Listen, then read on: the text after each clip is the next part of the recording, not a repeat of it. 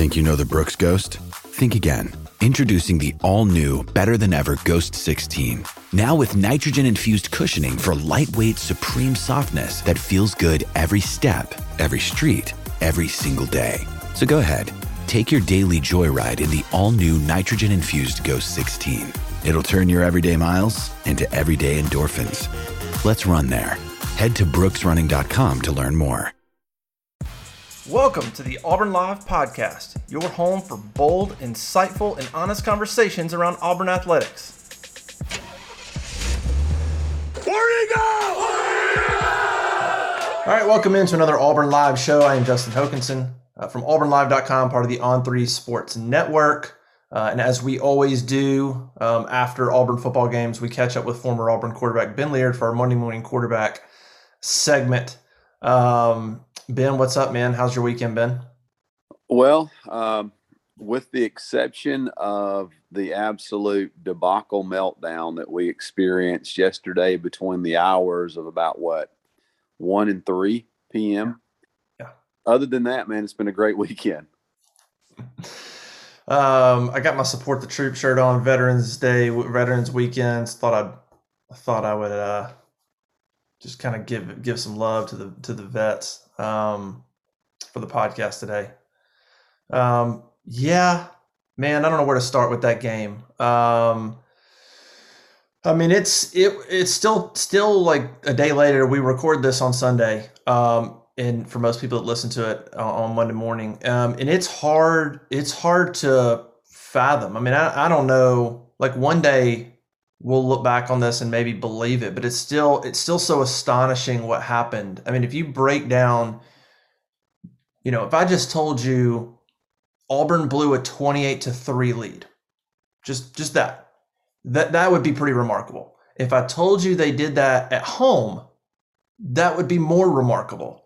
If I told you they did that at home while Bo Nix threw for almost 400 yards and 2 touchdowns and no turnovers, you'd be like, all right, this doesn't even make sense anymore.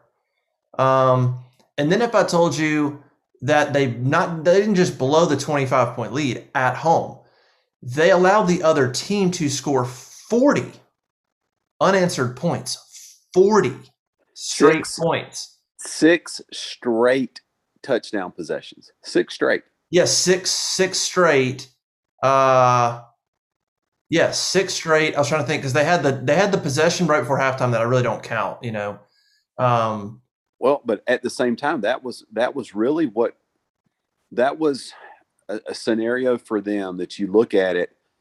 They scored right before the half, get the ball. I mean, it was a perfect storm, and I guess it's just me, Hoke, and I know it's a total team effort or lack thereof, but man, when you're up 28-3 or 28-10 at the half, the message to that football team, especially the defensive unit, is, guys, if they don't score again, we win. Period. Yeah. Offensively, in my mind, they had done their job at that point. They had done what they needed to get done. They had scored 28 points. Mississippi State had zero idea of what was going on defensively versus Auburn's offense. Now, what was so frustrating to watch, and this is pointing the finger at the defense, there were zero changes or adjustments made at any point in time. Will Rogers had all freaking day to sit back in the pocket and absolutely just surgically dissect the secondary for Auburn. And it was horrendous to watch.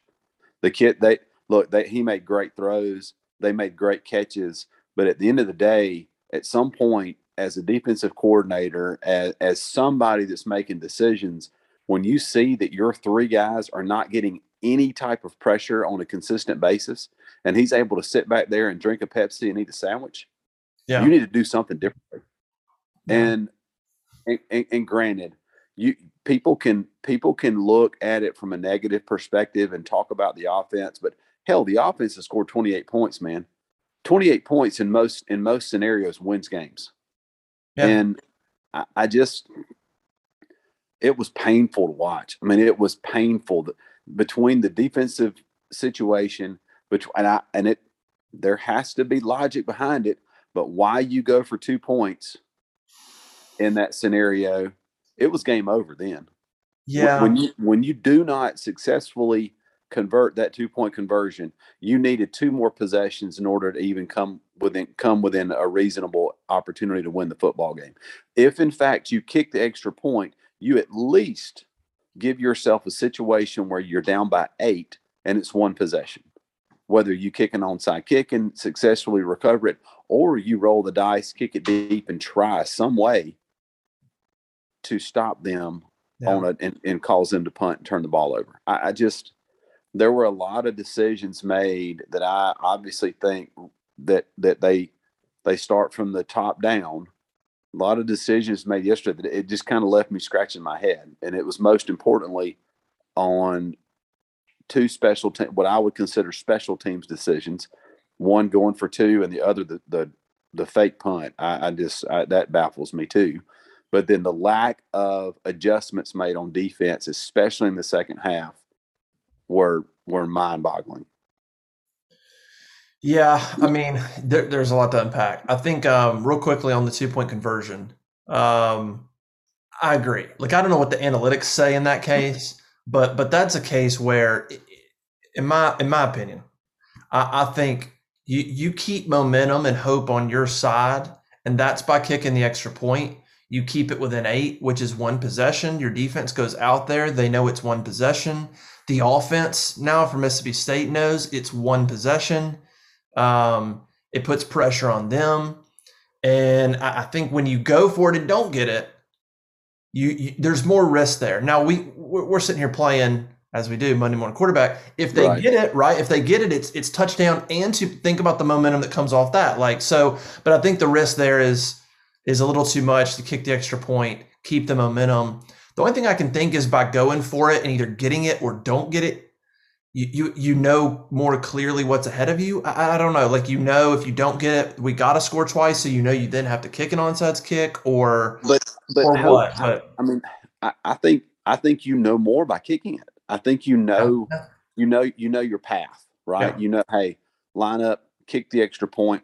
We're down by 8, and then at that point, the only true decision you have to make is: do we attempt an onside kick, or do we kick it deep and play defense and utilize our timeouts, and do what we need to do and try and give our offense a situation to win the football game or tie the football game. Most importantly, and granted, the logic behind that could have been, man, we can't feel confident about giving them the football back. Well, hell, you were giving them the ball back anyway. Yeah. I mean, that they were going to have to stop them offensively in order to get the ball back to even tie the game in the first place. So you're right. There could have been something analytically that was telling him otherwise, that led to that decision. But just in your gut and having the experience and coaching the number of games that he's coached, I did not understand that decision. I did not understand the fake punt. That could have been a situation, honestly, where it's, Chapman could have made the wrong decision. A lot of times, and I don't know this. Well, he said it. He called it. And all right. So that was a bad call. Yeah. It's a horrible, horrible call, especially when you line up in punt and they're in punt safe. There's no way that's going to be successful. It's not going to happen. Yeah. Why not? Why not line up in punt and have Chapman have 2 options? If they are doing this, then you kick the football. If they are doing this, then we run the fake punt. That's a level of decision making or a level of execution that they need to expect Chapman to be able to make. Yeah. But that, to me, that was the start of the nail in the coffin for the game. It showed desperation. Yeah, it showed a lot. It was a desperation mood. Yeah, when that I actually tweeted that. I said when that didn't happen, I said, all right, it's full desperation mode now. If that's what you're calling, man. I think it's easy. First of all, Will Rogers' performance was, I mean, I won't see a better performance.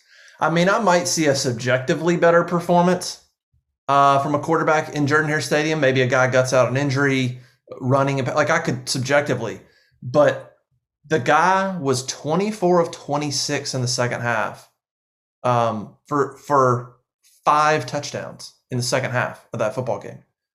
Completed incomplete 2 touchdowns, 5. He was lights out. So it's like, and even if you go back, I can't, I have to do it off the top of my head, but really from the second quarter on, he was like 34 of 38. After starting the game 50%, like he was 7 for 14 or something like that to start off with. And I'll tell you too, Hope, one of the most prophetic things that happened during that ball game is I watched the cut up afterwards, the TV copy, and the sideline reporter, the sideline analyst, made the comment during the first quarter after a couple of stymied drives by Mississippi State's offense. She overheard Mike Leach telling his offensive unit, called them all together and said, guys, they cannot stop us. They can't do it. We are only stopping ourselves. Dial it in, do your jobs, and they cannot stop us. Well, who'd have thunk it? I mean, they absolutely railroaded our defense. Wow. Honestly, really that last drive of the second quarter through the end of the ball game. And Auburn, unfortunately, showed they had no answers. And it wasn't as if they were going through multiple choice situations. They ran the same exact stuff every single time. And it's frustrating to even talk about.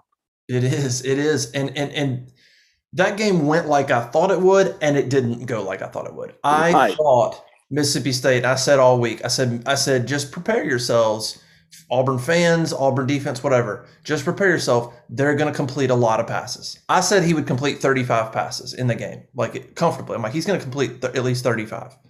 I think he had that like at the end of the third quarter. But I'm like, the way Auburn played, I'm like, he's going to complete a bunch of passes. What I thought Auburn would tighten down. With that kind of offense, sometimes the red zone can be difficult. So I thought Auburn would clamp down, force a couple field goals, maybe get a turnover. And I thought the yardage would be fine for State. I thought they'd pass for a lot of yards, but I thought Auburn would keep them to like 24 points.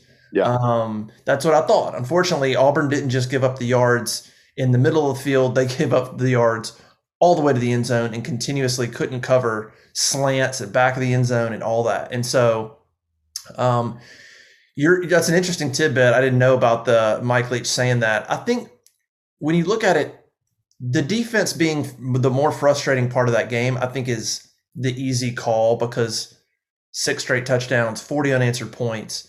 But like for the second, I say for the second, I mean, really you go back to Ole Miss, the second half, the entire A&M game, and then the second half. So you're talking about 4 good quarters out of 12 in the last 3 games for the offense. Yep. I don't know. I mean, defense would be the easy answer to what was more disappointing out of that game. But another second half collapse from the offense is equally disappointing. It is. Because they just did it. If it were a one-time thing, I would say defense easily. But the offense did that against Ole Miss. And then they did it the entire game against A&M. And then the second half, again, they go missing. That is hard to explain outside of good initial game planning, good initial play calling out of the gate from Bobo.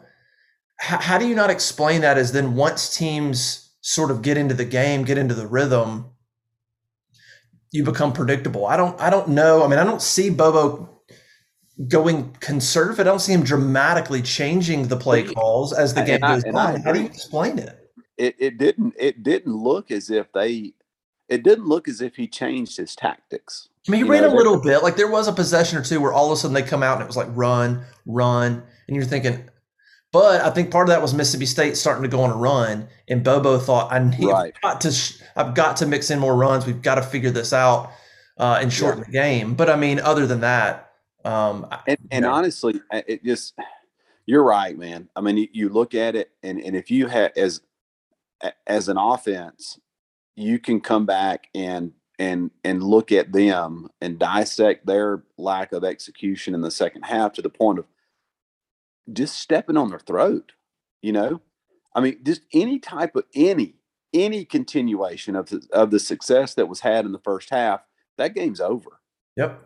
If they don't have to score touchdowns on 4 consecutive possessions like you did in the first and second quarters, but just some points, field goals, sustain a drive or two, do something to step on them. And that game's over.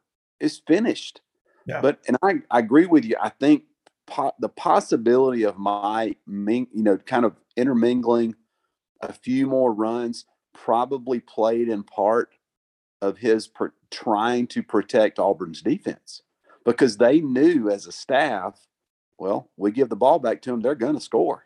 I mean, we've got to milk it some way, somehow, and they just weren't able to find opportunities to gash them in the run game and get a 2nd and 2 or a 2nd and 3 to where you could justifiably run the ball again or on 3 or 4 consecutive plays and not put you in an obvious passing situation. And that was difficult. I mean, I think the number one Achilles heel right now, in my opinion, for Auburn is they do not know how to finish. They don't know how to finish. Which, can I just stop you there? That's amazing, because if you think about how the season started, forget the first 2 games. Penn State, close game, fine. That was a tough game. But if you think about it, they finished against Georgia State. They finished against LSU. They finished against Arkansas. That last drive to put a nail in the coffin of that game.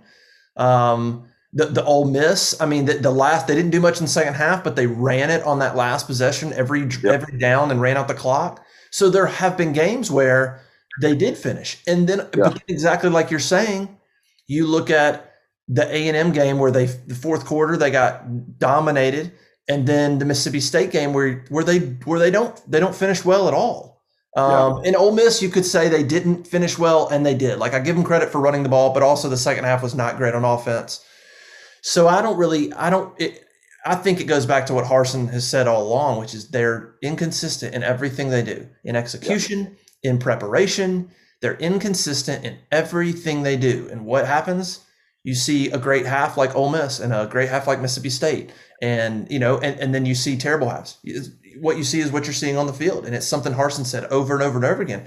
I don't think it's a big secret. I mean, if you go back and listen to what Harsin has said all year, he's telling you, we got to be more consistent. I got to see my guys prepare better and be more consistent. He's even talked about, there's guys that are dialed in on the front row of film study, and then there's guys that are not.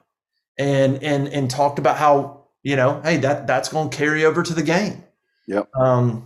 That honestly is a level of maturity, in my opinion. That's a level of maturity top to bottom. And there's certain pieces of that leadership just can't quite weed out. Not even martial law inside the locker room. There's parts of that you've got to let that filter itself out, let it graduate, and then bring in better. Yeah. Bring in and create that type of environment that it's unacceptable. And honestly, man, you said it best. If we were to talk about this ball game after the fact and having not watched it, and we started rattling off Auburn's offensive statistics, especially Bo's statistics, no way in the world Auburn loses that game. No way. But that's also the second statement that we would make in consecutive weeks. Because on the flip side of it, if we talked about the game on Sunday versus Texas A&M, or we were talking on Sunday after the game against Texas A&M, and you were to tell me that Texas A&M didn't score a single offensive touchdown, I'd bet my house that Auburn wins that game. Yeah. And so it's just that part of it. You look at the offensive performance. I thought the receivers stepped up and played great. They made catches. I mean, Kobe Hudson had the game of his life. I mean, he made some miraculous catches, caught the balls that should have been caught. Shedrick caught the balls that should have been caught. Bo, I thought Bo played well. I really do. He, and it was he had one little stretch, probably, if you were being super critical. I mean, he had a little stretch where when the momentum was changing, the momentum was shifting there in the middle of the game, and I can't remember what drive it was, but he had a drive where he threw behind Kobe Hudson on just a little simple crossing route, Yep. and some throws where you're like, they're like he had some throws where you thought, okay, get your head back going. There was a scenario in that game, and I can't quite remember it, but those folks that have either watched it on television or gone back and watched the TV cuts, there was a possession in that ball game. It looked to me as if they didn't know the down and distance. That it was like third and 8, 3rd and 9. He throws a 5-yard out to either Fromm or Deal to Shanker, and Shanker just dips on out of bounds. Yeah, and it's 4th and 4. Yep. Well, and the offense is just sitting there, and it's not even they're not even in the field of play where you would consider going for it. I mean, they're clearly in their territory. What in the world? Where's your head at? What are you thinking? And then that was about the same time that he had a couple of errant throws. And, you do question, all right, where you need to get back dialed in. I do think it's obviously after what is perceived as an ankle injury, he was hampered. It really, really limited his ability to get out of the pocket and try and make some plays. And that probably hampered or handcuffed Mike Bobo in his offensive play calling as well. But that's just stuff, man. You gotta deal with it. You gotta adapt. And it's just not something that was done yesterday. And I know we're harping on the bad and harping on whatever. It's a loss to Mississippi State. Yeah. And then you obviously compound the frustration by watching Ole Miss do what they're supposed to do last night and beat A&M and keep you in contention to win the West. Well, now, they're just 2 more SEC games.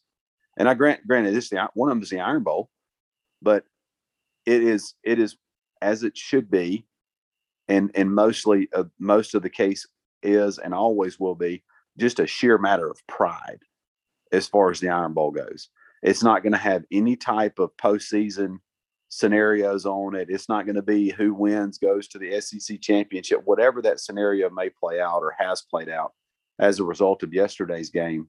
But man, you would have loved to have Jordan Hare be filled with that level of pressure for the Iron Bowl to determine the SEC Western Division champion. But if ifs and buts were candy and nuts, we'd all have a Merry Christmas.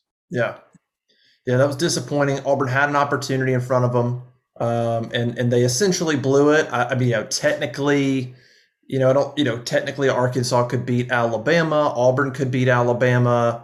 I think there might still be a path, but in all reality, that opportunity is gone. Now, look, before the season, I don't think any Auburn fans or supporters or pundits thought that opportunity would ever be in front of Auburn. Like you could be in November and have a chance to win the West. That'd be interesting. But it doesn't mean that the opportunity being there and now being gone doesn't sting. And man, you listen, you're hitting the nail on the head. We are, and I'm guilty of it too. We are as fickle as the day is long. Yeah. If you go back and listen to the first podcast that you and I did, and we talked about what our expectations were for the season, I literally, if I'm not mistaken, I said I would be tickled to death with an 8-4 season. And I would think that would be a massive success that could propel them into the 2022 season, have a full recruiting season under their belt, which I think will end up extremely, extremely well. And then on top of that, you're opening the doors in the fall of 2022 to 100% football dedicated facility. So things are going the right way. Things are moving in the direction that we as Auburn fans want them to move. It's just we were enamored. We were enamored by a little bit of that sparkle, and we bid it hook, line, and sinker. When in the realm of reality, 8-4, 7-5 with what Gus left behind, Yeah. and the job that Derek and Brian and Mike and all the staff have done, and the players, most importantly, what the job they have done is a tremendous effort, and they all should be commended for it. Yeah.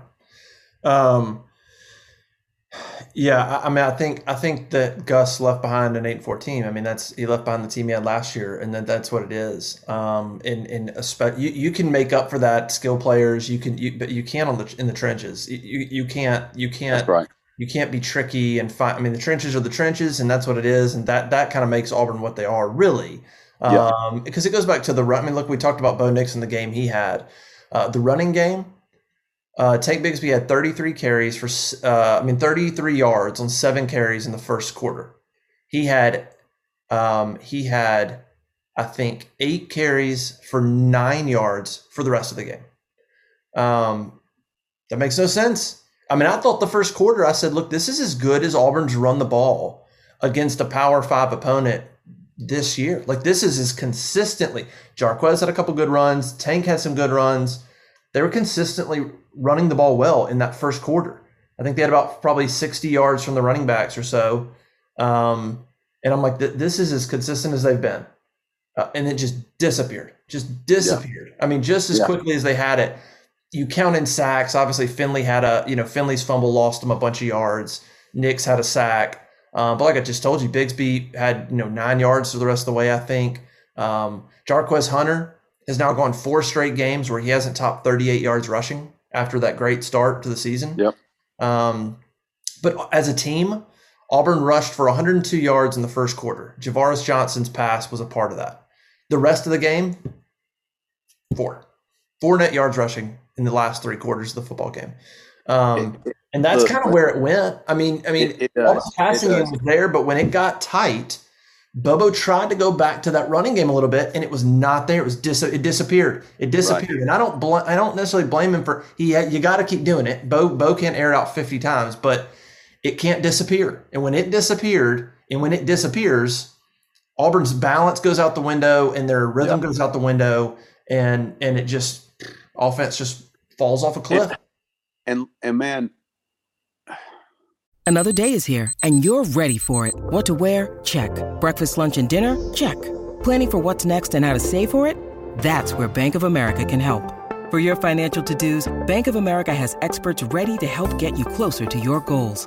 Get started at one of our local financial centers or 24/7 in our mobile banking app. Find a location near you at bankofamerica.com/talktous. What would you like the power to do? Mobile banking requires downloading the app and is only available for select devices. Message and data rates may apply. Bank of America N.A., member FDIC. It's very, and in my opinion, it starts up front, period. It starts up front. Offensive line, they have got to perform better, period. End of story. It's a mindset. They are, with the exception of the Georgia defensive front. Now, granted, Texas A&M is really good up front. They are really good. They are not Georgia. No, look what Ole Miss did. I mean, Ole Miss got a good offense. Ely had like 150 yards rushing on them. Ole Miss. I mean, people should run a clinic off of what Ole Miss did to A&M last night. That should be a full clinic of looking at how they executed offensively in order to beat that A&M defense that is really, really talented, really, really good. But at some point, you've got to give yourself a gut check. It's got to be what's in your crawl. It's got to be whether or not you like getting your ass kicked. And ask yourself that question from right tackle to left tackle. Do I have guys or a guy that I want to carry into a back alley bar fight with me? And at this point, I haven't seen that. I haven't seen those guys. Yeah. And whether it be, you can go back and ask guys, like you can ask each individual quarterback over the last 40 years. They've got guys that they would tell you that about. I do. Cole Kubelik would, Kendall Simmons would, Mike Pasillo would, Colin Sears would, Hart McGarry would. All those guys would rather fight you than look at you. And I don't know that that's there. There has to be a level there has to be a level of just pure hatred of losing in order to have you be dominant in the trenches.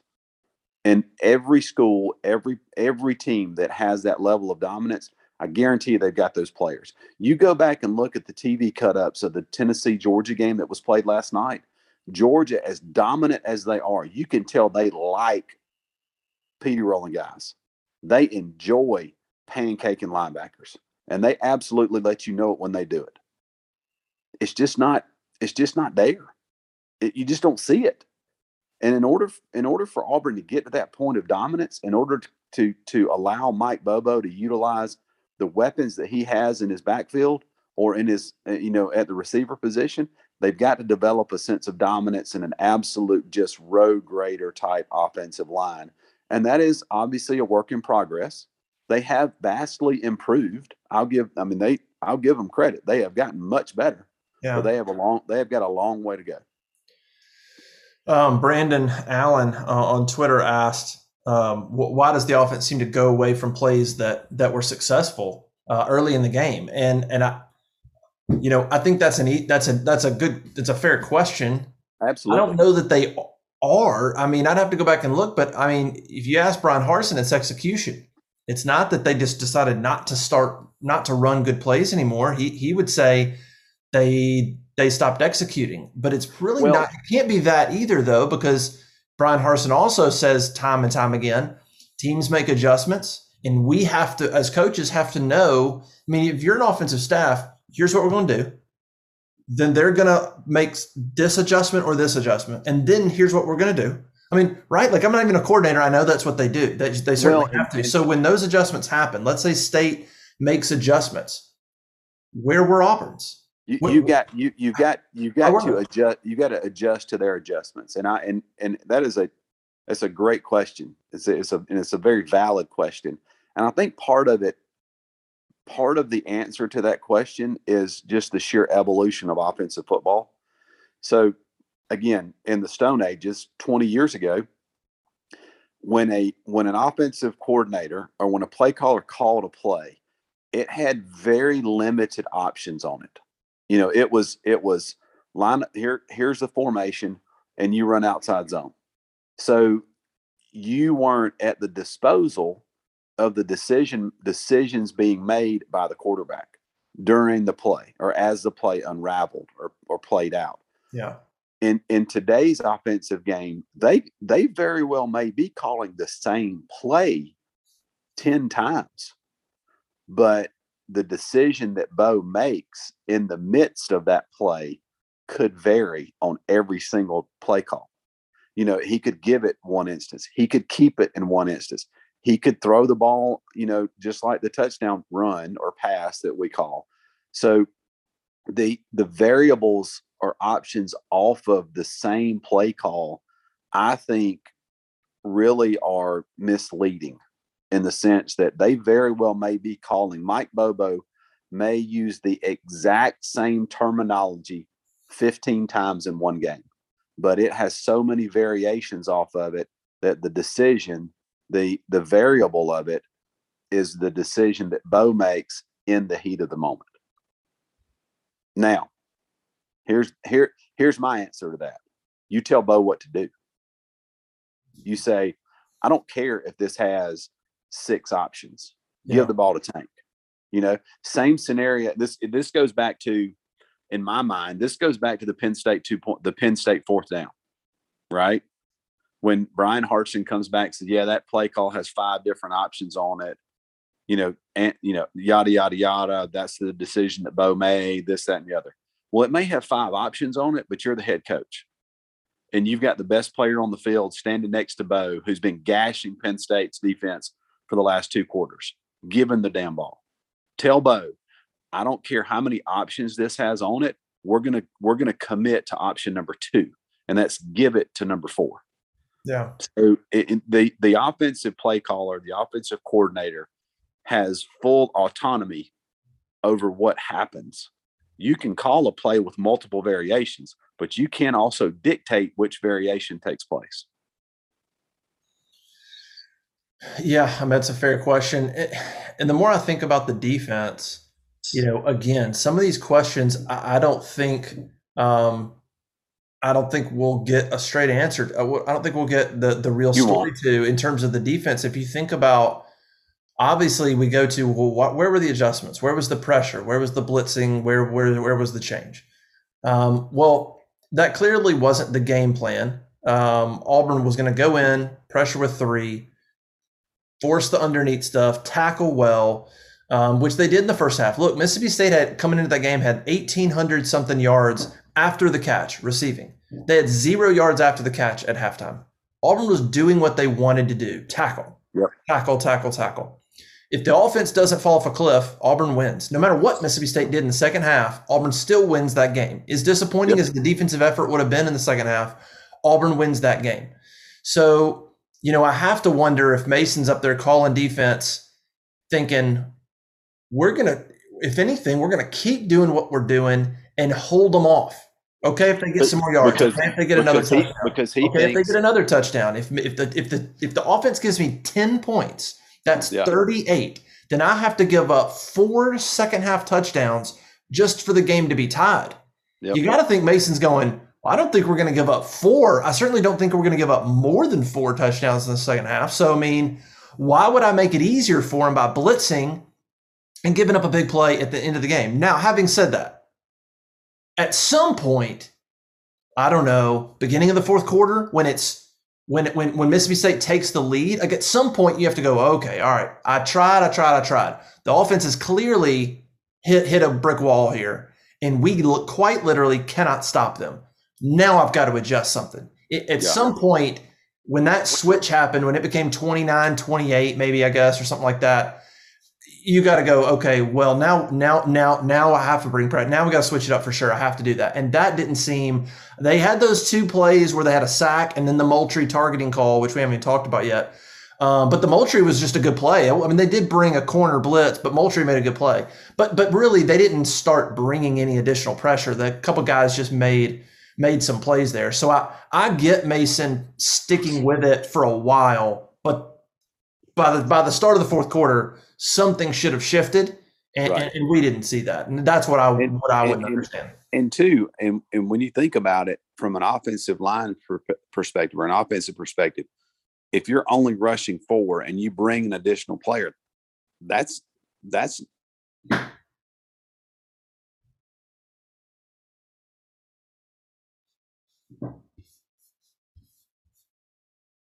additional defense, so that's nothing out of the norm for what these guys on the offensive line see on a day in, day out basis.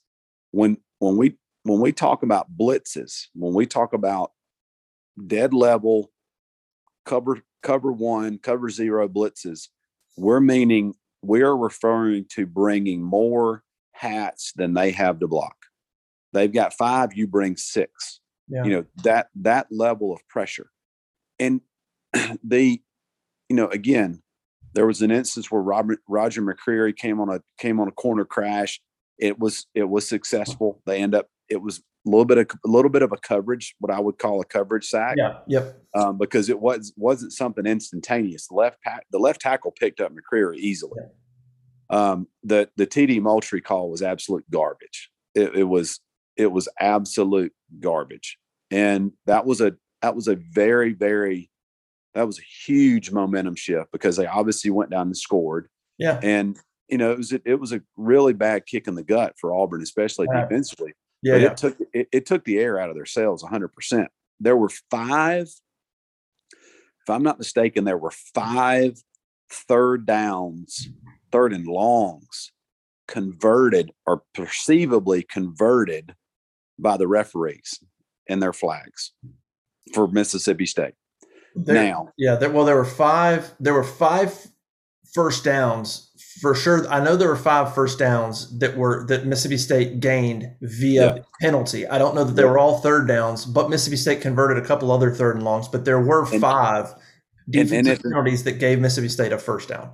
And I'll go so far as to say too, though, with the sheer number of times that they throw the football, you have obviously a much higher propensity for defensive pass interference.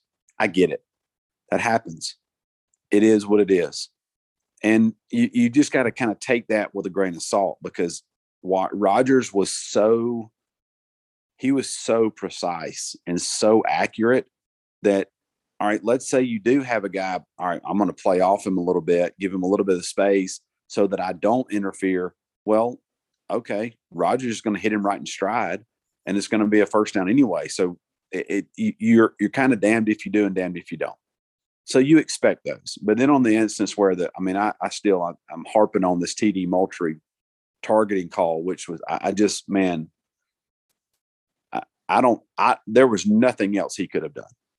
100%, nothing else he could have done. It was a tremendous play, great effort by him. It was face mask to face mask. I mean, basically he bear hugged the kid. Yeah, that's what it was. It was a bear hug. And just to set up, it was 36-28 at that point. It was 2nd and 16. It would have been 3rd and 21 without. It was about to be 3rd and 21, 8-point game. Whatever there was, 8 minutes, whatever. And you have Mississippi State, who doesn't have a good field goal kicker. So who knows what happens? I mean, it's up in the air right there if Mississippi State gets any points at that point. Completely up in the air. Yep. So I don't know, man. It just is frustrating to talk about. You walk away with a handful of positives. I mean, obviously they executed certain scenarios very well and scored points in the first half. Defensively, they did some things in the first quarter, I guess, that were, opportunities for development. But there's also a large bag full of plays and things that happened in that ball game on all three phases of the game that, there's some things you got to take back to the drawing board. And as a coaching staff, you wonder what they do, or you wonder how they really coach against this repeating itself. In my mind, you take 15 defensive plays from yesterday's game. You take 15 offensive plays from yesterday's game.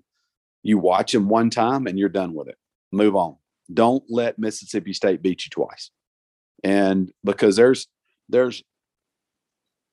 tons of film that you can go watch and really dissect and drive yourself crazy. Tell the guys, we're going to watch this one time. When it's done, it's done. We suffered enough embarrassment. There's no sense in rubbing salt in the wound. It's over and move on. Because I'm telling you, if they linger on this too long, they're going to go over to an upstart South Carolina team in Columbia and get beat. And they cannot afford that to happen. But that would be a whole nother level. I mean, Mississippi State loss is one thing. South Carolina, yes, they beat Florida, but we see what Florida's issues are right now. South Carolina just lost to Missouri this weekend. But look, if we look as of us recording this, we don't know the status of Bo Nix. And if TJ Finley starts, that dramatically changes the offense. I mean, I think we've seen enough of Finley a little bit here and there to know and seen Bo Nix progress. That's a drop off. That's a drop off. And so, it could make that game interesting. Where do you go from here in terms of, so Brian Harsin talked about, we'll end on this, he said after the game, look, moving forward, it comes down to when you come off 2 straight losses and you're trying to motivate and get back on track, when adversity hits, you find out who loves football. You find out who loves preparing. You find out who loves practicing. And I think that's true. Derek Hall said that after the game, there was a lot of guys in that team that love football. Like we love football, and a lot of tears were shed. We were not happy about that game.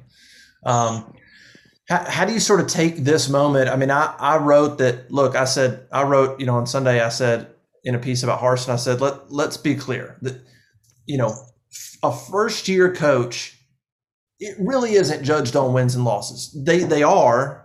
But that's not that for that 1 year, it's not the most important thing. Right. There are things behind the scenes. There's foundational stuff. There's cultural stuff that has to be put in place, no matter the results, for that coach to run his program. That's what matters. I think I've seen a lot of good things from Brian Harsin in that regard. I've seen the players respond well to a lot of that in that regard. So, as terrible as that historic as that loss was, I'm not going to take it and read anything into it in terms of what I think Brian Harsin will do in the future. I do think how they respond the next two games could be indicative.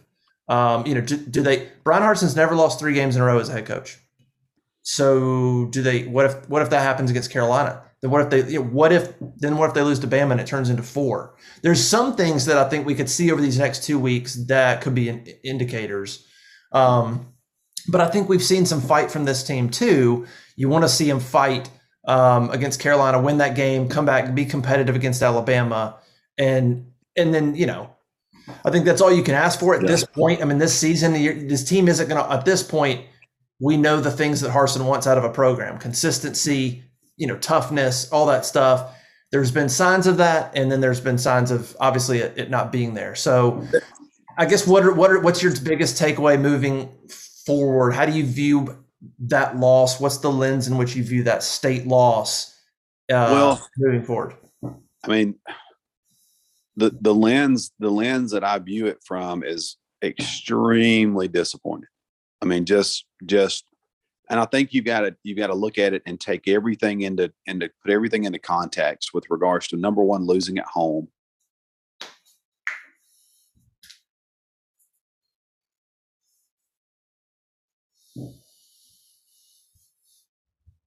In the first place. and then on top of that, seeing that everything was somewhat within your reach still, especially knowing that Ole Miss beat Texas A&M. So that really compounds the difficulty there. Now, how this coaching staff, where they go from here, that's a big question. And you'll be able to see that over the next couple of weeks, obviously,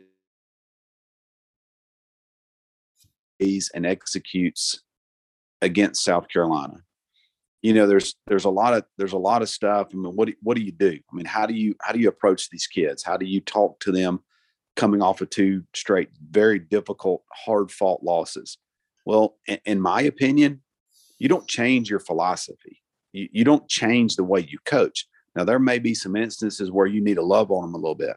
You need to put your arm around them and let them know that they're working their tail off, and they're not practicing to lose. They don't go out there with the intent of giving up 40 straight unanswered points. That's not what they're doing. They're not doing that on purpose. So in order to build their confidence back up, you got to let them know you support them. You got to let them know that they're working hard, and it bothers them more than it bothers us. Yeah. So there's some building blocks that need to be placed down for these kids in order for them to continue along the path that Brian Harsin and his staff want to go on. They're there. The kids love football. Yeah. And you can look at Colby Wooden, you can look at Derek Hall, you can look at the way Zacoby plays, Smoke plays. I mean, all these kids, they love playing the game of football. And thankfully for us, they're wearing orange and blue. I mean, I'm tickled to death with the way that they carry themselves, with the way how hard they play, the amount of enthusiasm they play with. You lost a game. It's disappointing. The sun came up the last 2 days. Roll on. Play the next one, 1-0. And I think that's the biggest thing is continue to coach the way that you're coaching. Don't change that, but take advantage of an opportunity to put your arm around one of these kids that might be the bell cow that leads the remainder of the players, and let them know that, hey, listen, we're riding your ass. We're on you hard because we know what you're capable of. We know what this team is capable of doing, but we also know the level of expectations that we have for this program. We're not bringing in 5s. We're looking for 10s. We expect 5-star blue chip execution. And that's what our expectations are week in and week out, not only on Saturdays, but Sunday through Friday as well. Yeah, I think that's fair. Well, we'll see. I think it's going to be a tough week of practice. I would imagine probably some film watching and throw it away, like you said. I can't imagine they're going to watch a lot. I mean, Mississippi State just executed at a high level. And look, I think we'll see what happens at the quarterback position. That could just throw another wrench into how this team responds, obviously. But we'll see. Look, the good news is there was good things that happened on the recruiting trail. There were some visitors there that had a good time. And it might surprise people. Well, why would you look? You can always recruit to something. If you lose that game, guess what you can say? You can say, "Look how bad we need you," And so there's always a way to spin it in recruiting. And so I think Harsin and them are still on track to have a pretty good first class.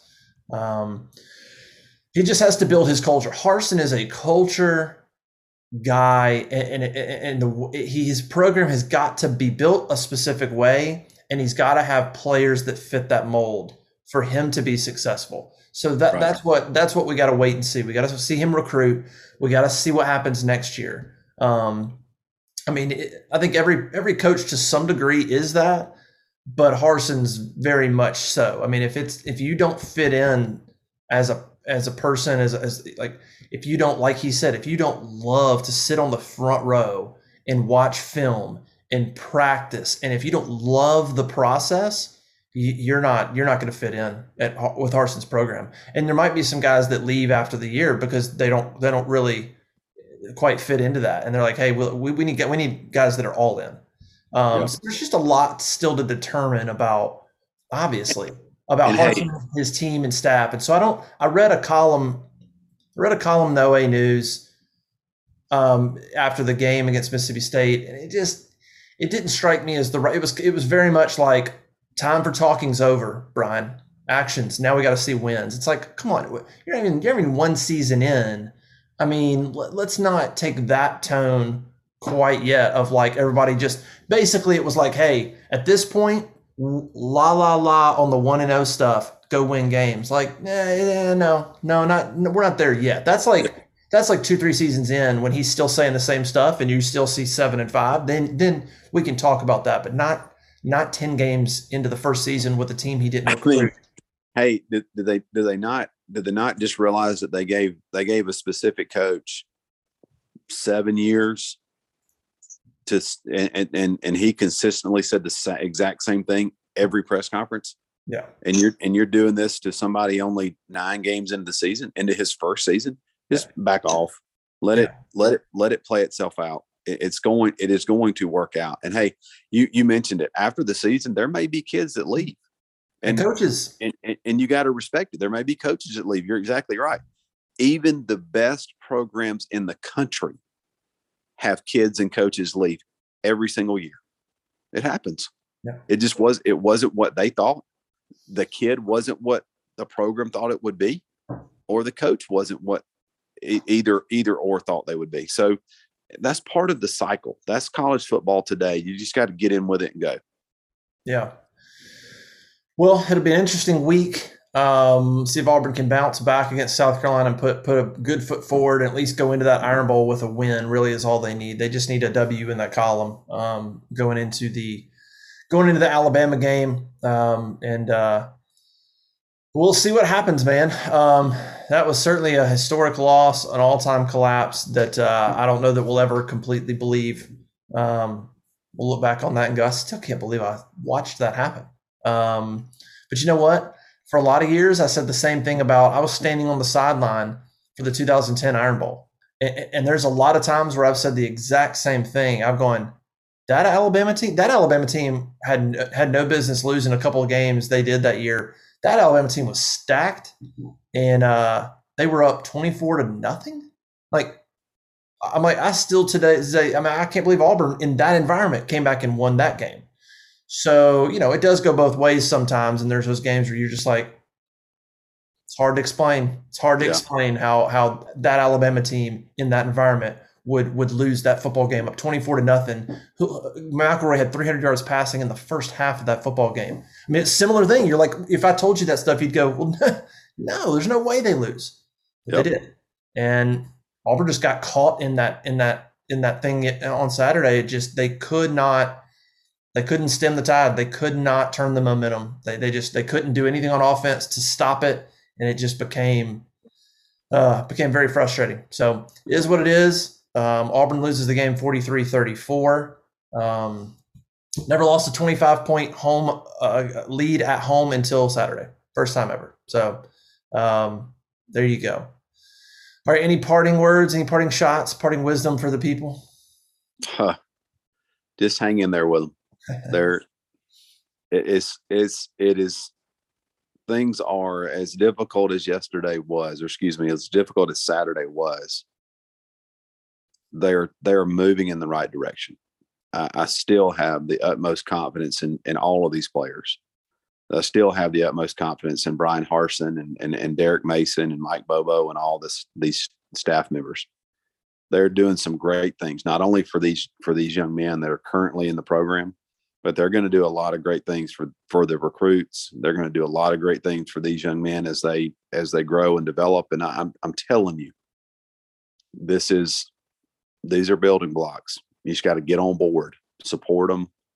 And, you got every right to be critical. I understand that. That's the age we're in. But when it's all said and done, I swear to you, they don't like giving up a 25-point lead any more than we liked watching it. I promise you that. So just pump the brakes a little bit on all the critiquing and criticism and, and just jumping on people's back and jumping on top of their heads. Just slow down a little bit. Let them go win in Columbia next weekend, and it'll make that Iron Bowl pretty good. Yeah. All right, Ben, thanks for joining us, man. As always. You got it, Hope. War Eagle. All right, auburnlive.com. Go subscribe, be a part of the site. Cole Pinkston, Jeffrey Lee do a great job with recruiting, and our site and team will only be growing as we grow. So it's an awesome place to be. Come be a part of it. auburnlive.com. We'll see you next time. Bye.